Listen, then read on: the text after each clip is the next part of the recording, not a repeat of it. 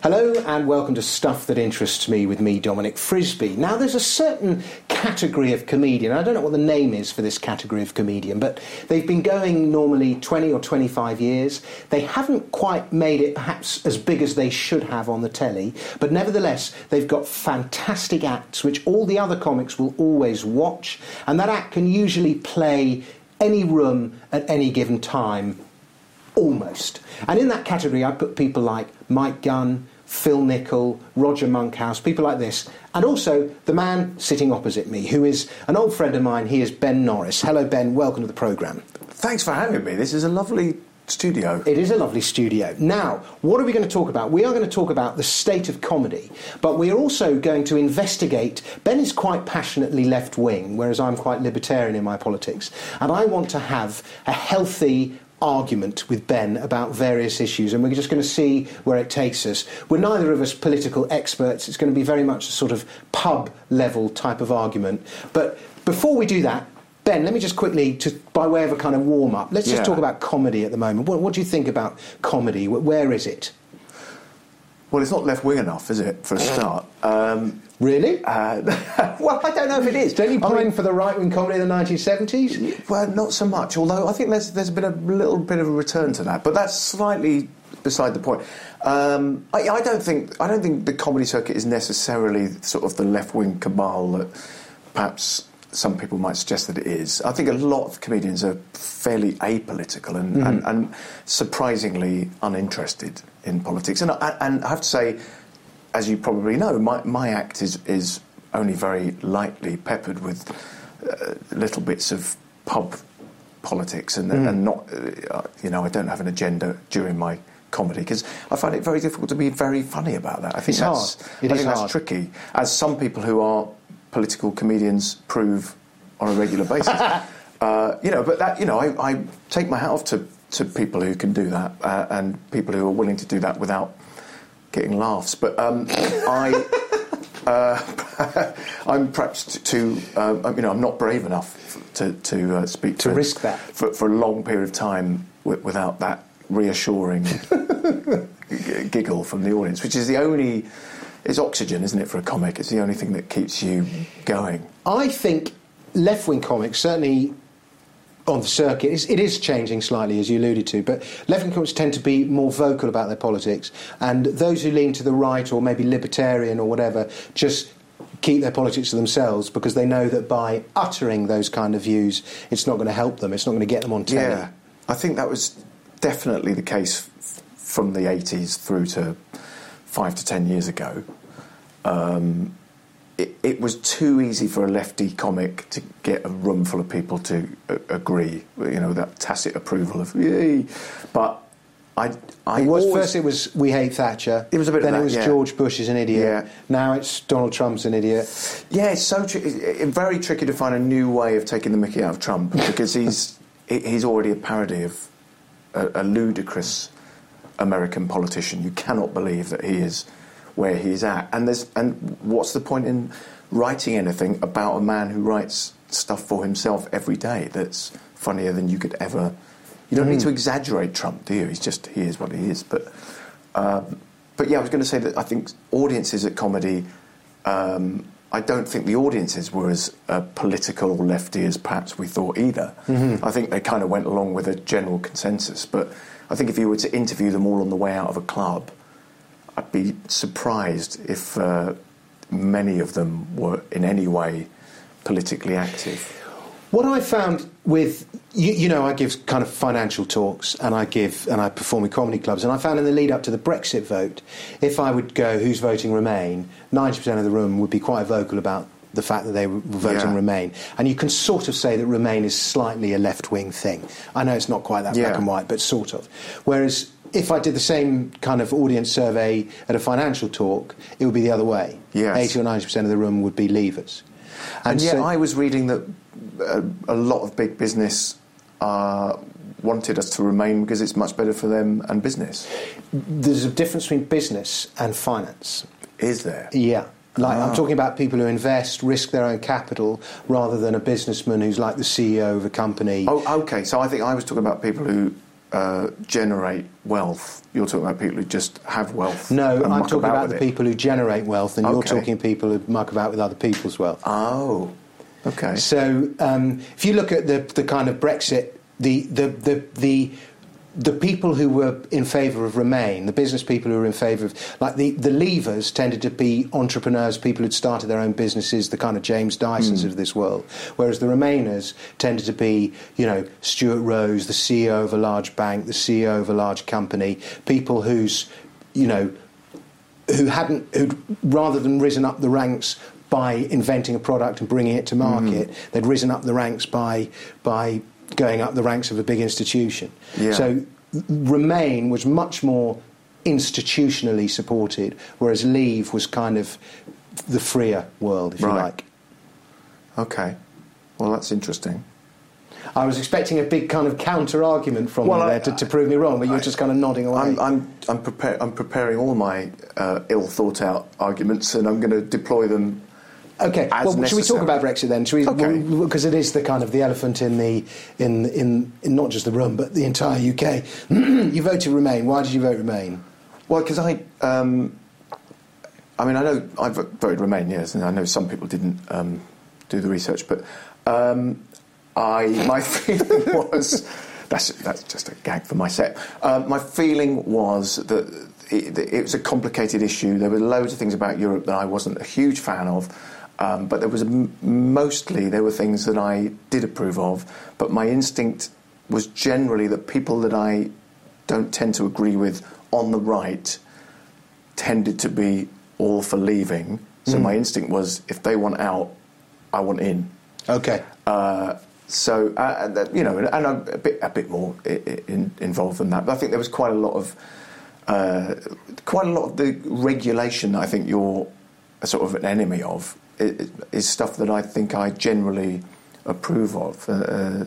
Food standards, health and safety, things that generally... I don't think we're going to lose food standards by leaving the EU, are we? Are we not? I thought we were going to start importing chlorinated chicken from America. I think that was a red herring. Oh, it's chlorinated herring we're importing. Okay. Time will tell. But certainly, I think there are lots of Brexiteers for whom their idea of freedom is less regulation on how they make money, and they want the freedom to just make money, like making money is in and of itself a goal. And I would question that whole concept.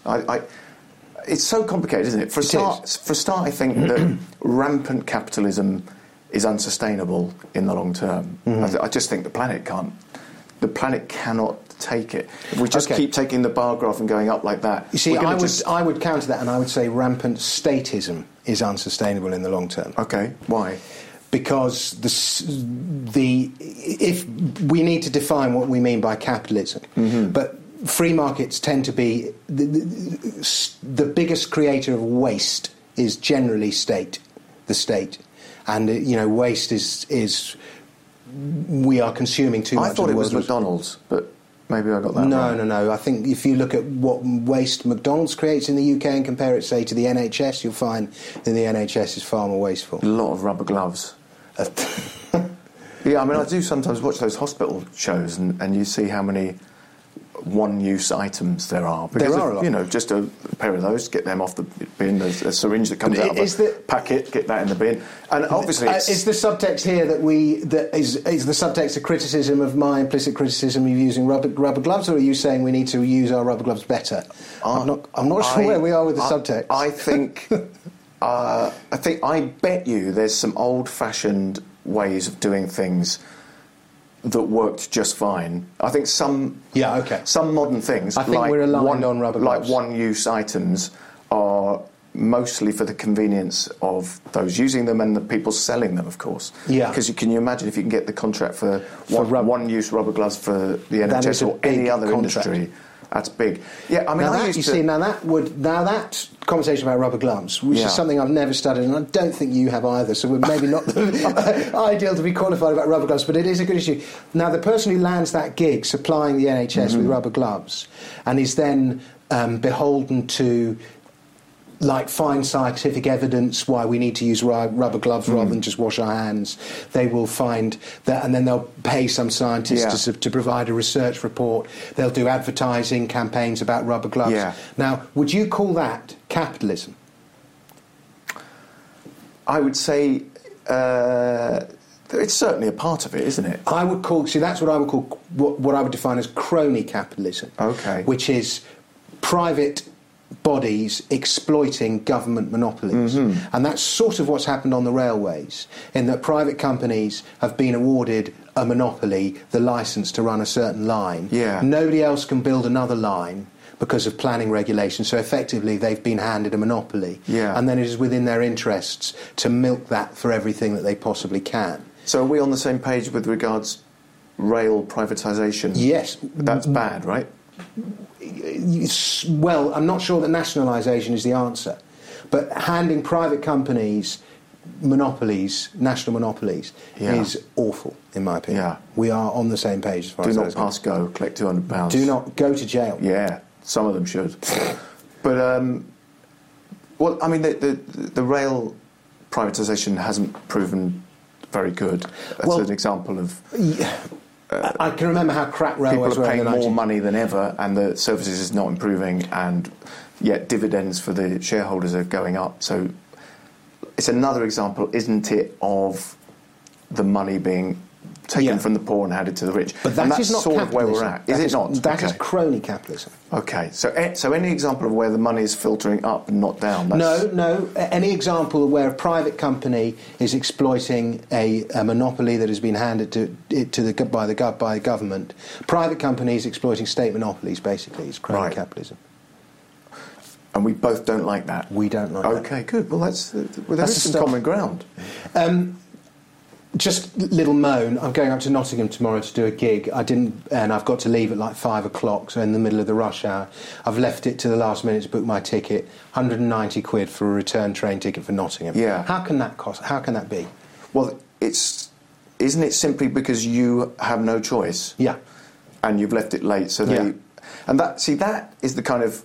Isn't that free marketeering? Because that's the sort of thing that I'm appalled by, but it sounds like you are as well. Yeah, I can't stand it. I've just come back from Morocco. My flight to Morocco and back cost me 130 quid. Right. So how can we be on the same page again with this? I mean... This is one of the objects of this kind of conversation, is to try and make people understand what free market means and what capitalism means. Because what I would describe as capitalist or free market is not like... If I said to you free market and anarchy are the same two things, now a left-winger will dream of, in its purest form, will dream of anarchy and peace and love and all that kind of thing, and a right-winger will dream of ultimate free markets. They are the same thing. But one with a shop. So? Well... Yeah, one with a shop. It's a good game. But the issue is that the words have been smeared. The words capitalism and free market have been smeared, and they're going to do the same to the words free speech as they've done to free market. They will, because of this whole argument about censorship that's coming up. Yeah. And people think that free markets are evil. They're not. Because they don't fully understand what the implications are. So getting back to your extortionate train ticket, where you're literally being exploited because you didn't know that you needed a ticket for Nottingham until today. But it's my fault because I left it to the last minute. Is there another way for that? Should there be a cap on prices for train tickets, for instance? Well, I'm not in favour of intervention. So, that would be market intervention. Some people will say you should intervene. My answer to the problem of the railways is that the planning laws are such, is that nobody else can build another railway line. Oh, so you'd be up for more railway lines? Yeah. All running side by side in the same direction? I'm not planning it, but with the railway lines were born in a free market. We have the railway stations where they were. They all arose in the 1830s and the 1870s, and they were all built, and it all kind of arose organically, and it was a bit chaotic, and there was a big railways bubble, and then most of the companies went bust. Yeah. They were only nationalised, I think, either in the First World War or probably the Second World War, I don't actually know. But so the nationalisation of the railways came later. But yeah, I mean, if other people could build railways or alternative forms of transport, right. But basically but the government, railway lines all going in the same directions. You're obviously joking about that, right? No. Come on, Dominic. Why? Insanity. We have competing railway lines going to Birmingham. We have the Midlands, whatever it's called, and we have the. They go slightly different routes, though. They go slightly different routes, but they both go from London to Birmingham. Yeah. And as a result, you don't get absolutely crucified if you want to go to Birmingham to the same extent that you do if you want to go to Nottingham. Ticket if you happen to go to Moore Street on a train that's slightly less, looks less like a train. You can do it for about £6. Yeah, but that's the tiniest amount of competition has enabled. Right. Railways to become affordable. Okay. Well, if you follow that line logically, we're going to have 20 railway lines all up the same thing. It doesn't happen like that. But the competition would improve the service and drive down the price. Okay. Well, that's a good example. I don't think I want loads more railway lines. No, nor do I. Or trains. No. But it has to happen, it has to happen organically. And this is so theoretical because the practicalities of buying all the land you need and getting the permission and blah, blah, blah. But that's one of the bonkers things about modern life, isn't it? That hardly anybody lives anywhere near where they work. Yeah. And so every day, twice a day for 4 hours, most of the country are on the move. And they're not really on the move because they're all trying to get through each other, so it's gridlocked in every way. It's a really inefficient way to run the world, isn't it? Terrible. But I know, and I bet most of those people who are going from A to B would rather be walking half a mile up the road to B rather than 1 hour across London. So that's weird. I think it's really weird that so many people, especially in this country, seem to work in industries that aren't really industries at all, where there's just no tangible end product. It's just a kind of service industry to another industry. Thousands and probably hundreds of thousands of people who, if you said to them, what did you produce this week, they would say, some paperwork. There's no thing coming out the end of the machine. There's just loads of people running a machine, and you say, what's the machine do? Well, it's the machine that makes the paperwork for that machine. Well, and on it goes. Yet again, Ben, we were on the same page, and I yearn and long for a return to Britain's great traditions of manufacturing and invention and all those kind of things that we saw in the 19th century. But even that has its problems because we can't keep making things because we're going to run out of stuff. Well, unless the things that we make involve us using less stuff. Oh, yeah. Yes, we make stuff out of recycled stuff that recycles stuff. Are you familiar with Dharavi in Bombay? It's like a slum of Bombay that was built on a rubbish tip next to the airport. And I know what you're going to say. You've bought some property there. I wish I had. I wish I had, but it's like this one community, nothing gets wasted. But at the same time, there's no rules and no laws because it was kind of overlooked by the Indian government. And so the whole place happened organically, and everything that's thrown away gets recycled. That sounds lovely, but the only reason they're doing that is because that's the only way they can eat, isn't it? In some cases, yeah.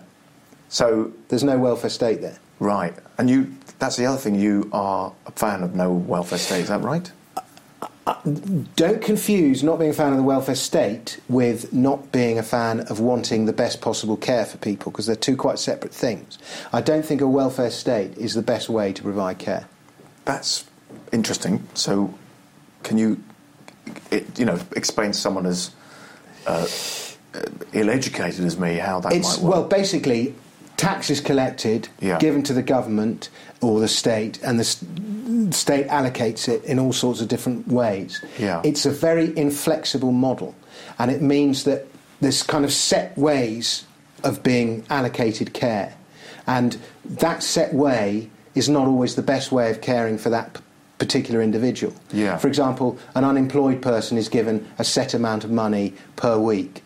Now, in the charitable process, in the giving process, the giver, that care that person is given, that £40 a week. Now, sometimes that unemployed person might just need the money, but sometimes they might need their hand-holding. Sometimes they might require anonymity. Sometimes they might require a bit of public shaming in order to get them into doing something. Sometimes they might require a kick up the backside. You know, different circumstances require different forms. Different public shaming booth. Well, the but different circumstances booth. require different forms of care. Right. And when you have a top-down system of state across it's just impossible for that amount of flexibility to come into the welfare system. So you can't plan something like that from the top. The alternative is what? I would leave money in people's pockets. I would tax them far less and let care be distributed locally. But what about this unemployed guy? He's not paying tax. No, but if the problem at the moment, what's the most expensive purchase you will ever make in your life? Well, I hope it'll be a yacht. No, I don't know. Most people say a house. Oh yes, I should pay that off at some point. But the most expensive purchase you ever make in your life is in fact your government. And over the course of your life, something like 50% of everything you ever earn goes to the government in tax. And it's constantly throughout your whole life. Mm-hmm. And now let's just imagine that That's particularly galling, seeing as I've never voted for them. Well, there you go. I mean, that's one of the kind of moral inconsistencies of the tax system, is you are often funding with your labour something that you don't agree with. Mm. And my big argument is to basically leave as much money in people's pockets as possible. But when you pay tax, you are then entitled to say, well, I've paid my tax. That person, why is the government not fixing that person there? Or why is the government not doing that? Whereas if you left money in people's pockets and there is no longer, you return the responsibility to individuals and communities to be responsible for that person there or fixing that thing there, rather than having it done on a top-down system. But is there any likelihood that people would care for each other in that model? Yes. Is there? When people have the responsibility to do so, we're human beings. Yeah. And human beings are horrible, but, by and large. Normally, only through institutional means when they're obeying orders. Yeah. But that's the other thing about, I don't know whether I'm talking about crony capitalism or capitalism, the other one, is that thing of, are we citizens or simply consumers? And I think as time has gone by in the last 100 years, we've just turned ourselves into consumers, and that's our role. And Thatcher, I know we talked about her before, but wasn't it her that said there's no such thing as society? And I think some of those ideas worry me a little, because I think we should reject that idea that we are anything other than each other's brother and sister. I'm not entirely familiar with that quote, but I think she was trying to make people more individually responsible. I think that was her aim in saying that. Yeah. Yeah. But I think she also despised the idea of communities and unions and people calling each other comrade, etc. I'm conscious that over the course of this interview, I've done more of the talking than you have. And the idea of this interview is to get my guests talking. We've got about 3 minutes left. Oh, right. And okay. I want to hear Ben Norris talk for 3 minutes, and I'm sure that's what the listeners want as well. So what should we talk about for the last 3 minutes? What are you doing with your life at the moment? What have you got planned? How are you going to arrest this situation of being an under-recognised genius? Well, I still enjoy doing a stand-up thing as my job. I'm delighted that I don't have to have a real job.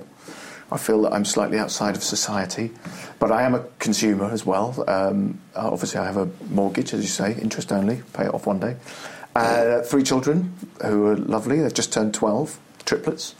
They keep me pretty busy, and I have a motorcycle. How many gigs a week are you doing? I try and do 5-ish. Yeah. It's quite hard to do 5 gigs a week at the moment, isn't it? I've got a motorcycle. No, I mean just in terms of the kind of recession of this in the circuit. Yeah, I know what you mean. Somehow that seems to be an average that I'm keeping up. I do the Cutting Edge at the Comedy Store a couple of times a month. That's a Tuesday night that I'm working, where I might not be otherwise. Quite often try and get a double whenever I can. And I've even had the odd corporate gig recently, much to my delight and horror. Going to do Edinburgh next year? There is some talk of that in my head. Go and do a show at the Free Fringe. Did you say don't or? I said go and do a show at the Free Fringe. The last 2 times I've done Edinburgh was the Free Fringe. And you had a good time? Really good, yeah. No pressure on you? Or much less pressure than... Yes, still the pressure to get the flyers out and do the flyering and talk to people and get them into the show. And the first time I did it, I had a much better positioned venue, and the second time I went back up the year after, my venue was just up an alley and on the left. And the difference that makes is people are like, "What? It's up there on the left." No, not sure, mate. So it really makes it. If you can go, it's just through here, then you've got a chance. But yeah, Edinburgh's a plan. Ben Norris, it's been a real pleasure talking to you. If people want to find out more about what you do, how can they follow you? I'm on Twitter, Benny_Norris, and my website, www.bennorris.co.uk. And if you're a football manager, Ben Norris is also a very useful left back. If you need a job doing, he'll do it for you. Thanks very much for listening, folks. It's been a real pleasure talking to Ben and having you listen and watch. If you like the show, please rate us, please review us, please share it with a friend. Do all those things that help us build up a following. And I'll be back next week with more stuff that interests me.